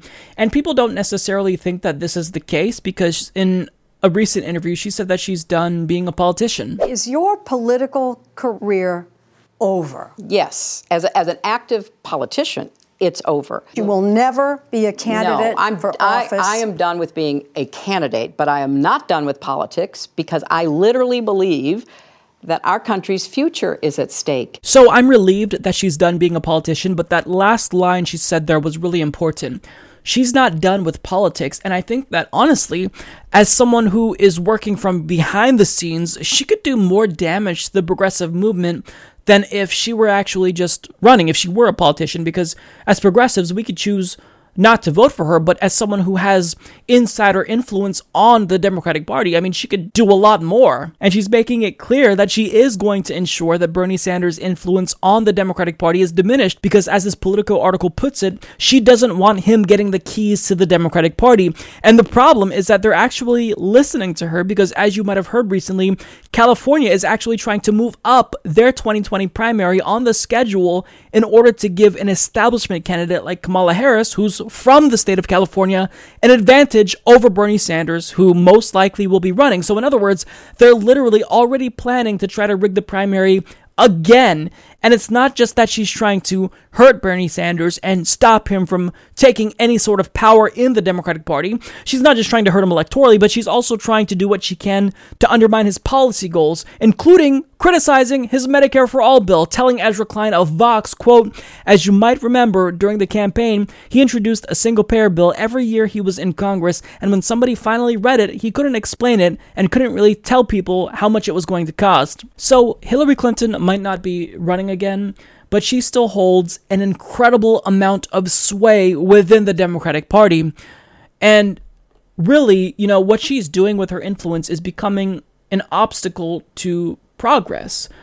Because in trying to tear down Bernie Sanders when he's fighting for policies that we want him to fight for, that's really devastating. And look, I mentioned before how I hate talking about Hillary Clinton.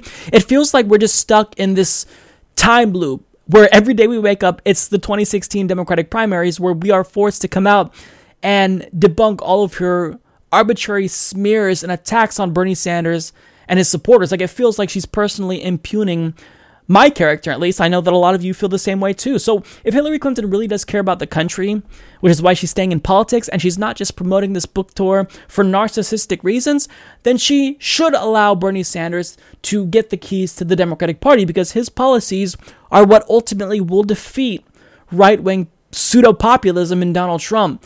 But she doesn't care. This is about influence. This is about power. It's never been about helping the country for Hillary Clinton. So, what she's saying, I hate that I even have to still talk about Hillary Clinton, but so long as she's going to espouse this misinformation and attack Bernie Sanders when he is fighting for one of the most important battles in American history, Medicare for All, we have to come out and defend Bernie Sanders from her attacks, because it's wrong. So Hillary Clinton is really hurting the party, and she's hurting all of us, by proxy of hurting the Democratic Party.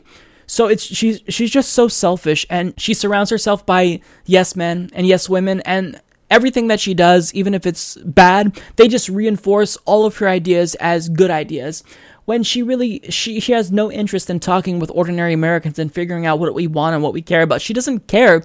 She only cares about herself and her power, which is why even if she's not going to be running for political office, she's still staying involved with Democratic Party politics. She wants a say. And look, let's be honest here, not to be too cynical, but she raised a lot of money in 2016, and she wants to make sure that she delivers to all of her donors in one way or another. So by staying in the Democratic Party and making sure that they remain corporatist, that's one way that she can still try to deliver to her corporate donors by proxy of the Democratic Party. So that's also what this is about.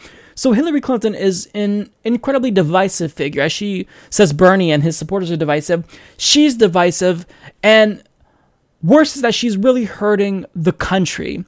So she has to stop. I'm not saying that she doesn't have the right to speak, but in attacking Bernie Sanders, she doesn't care. She doesn't care about this country. She only cares about herself. And it's so disheartening and just downright disgusting. So while I was gone last week, something happened that struck the perfect balance between magically hilarious and nauseating. Because as you all know, late at night, one day, Ted Cruz decided to like a specific tweet on Twitter that some of us might consider hardcore pornography. Now, of course, even though I'm super late to the party on this, there's no way I would miss this, because this is probably one of my favorite stories of the year. Now, the minute that I learned about this, I actually put up a poll on Twitter asking my followers what his likely excuse would be, and with 41% of the vote, people thought that he would claim his account was hacked. 34% thought that he would just own up to it, and only 25% thought that he would probably blame a staffer. So let's go ahead and find out who he decided to blame. Oh, look, it was, we had a staffer who accidentally hit the wrong button, and it was a screw up. I will say Twitter went crazy with it. It became trending. As soon as we found out about it, we pulled it down. And it's generated a lot of amusement. It has prompted a lot of jokes. I understand that. I saw one person joking online that if only this had happened during the presidential, Cruz might be in the White House right now. Have you identified the staffer? You know who it is? We have looked into it. Yes, we have identified it. We pulled it down. It was an honest mistake. It was not It wasn't malicious. It wasn't deliberate. It was a screw-up. Is the staffer being punished? We have talked with the staffer. It's not going to happen again. It was a screw-up. Can you tell me the staffer's name? I'm not going to out the fella. I mean, we have dealt with it internally, but I'm not going to throw someone under the bus. Can you definitively say that it wasn't you? It was not me, and it's not going to happen again. This was a screw-up. Do you appreciate the irony that you once defended a Texas law banning sales of sex toys?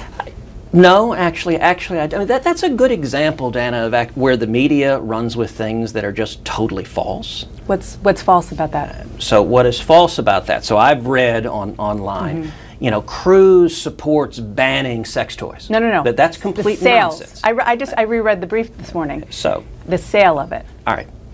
I spent 5.5 years as the Solicitor General of Texas. I worked for the Attorney General. The Attorney General's job is to defend the laws passed by the Texas legislature. I get it, yep. One of those laws was a law restricting the sale of sex toys. It was a stupid law. Listen, I am one of the most libertarian members of the Senate. I think it's idiotic, but it's an opportunity for knuckleheads in the media to claim, oh, isn't this ironic that Cruz wants to ban these things? I can't believe I'm going to say... People ought to be able to do what they want. I can't believe I'm going to ask you this, but so you're officially saying Ted Cruz is okay with people buying sex toys?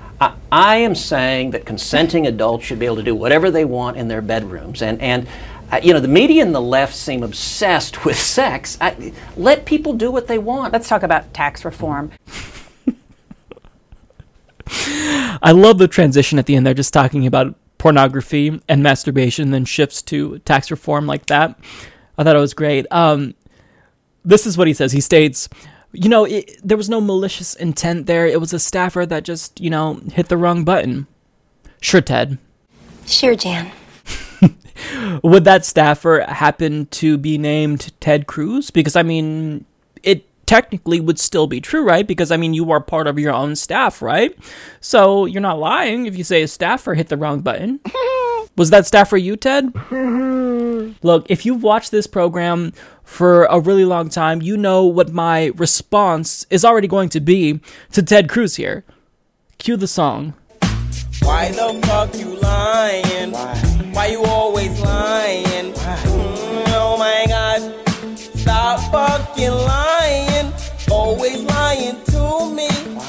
You lying so much. You making it hard for me. Okay, so as American citizens, we deserve to know the real story here. And I'm going to give you the real story as to, the way I think this evening unfolded. Ted Cruz didn't realize that he wasn't still signed onto his throwaway Twitter account that he uses to like porn tweets.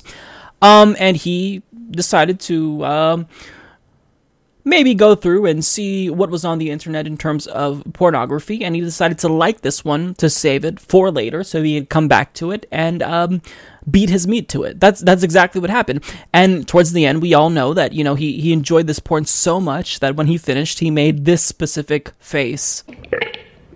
You're welcome for that image. I'm so sorry.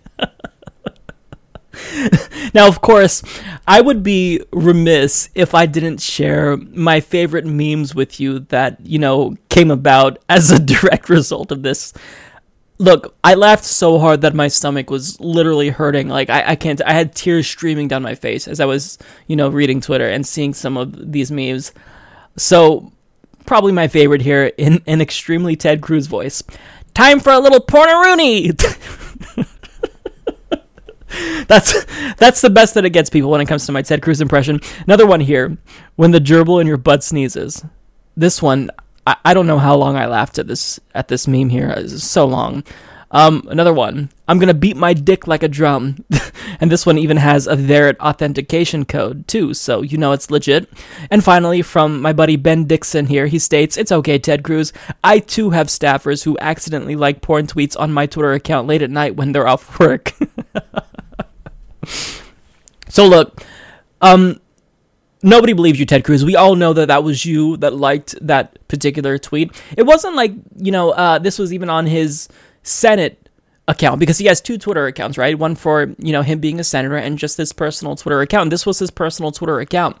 and it was late at night, as Ben Dixon stated here, so we know that it was you. You wanted to jerk off to this particular porn, after railing against pornography and saying that the sale of sex toys should be banned in the state of Texas, saying that we don't have the right to masturbate.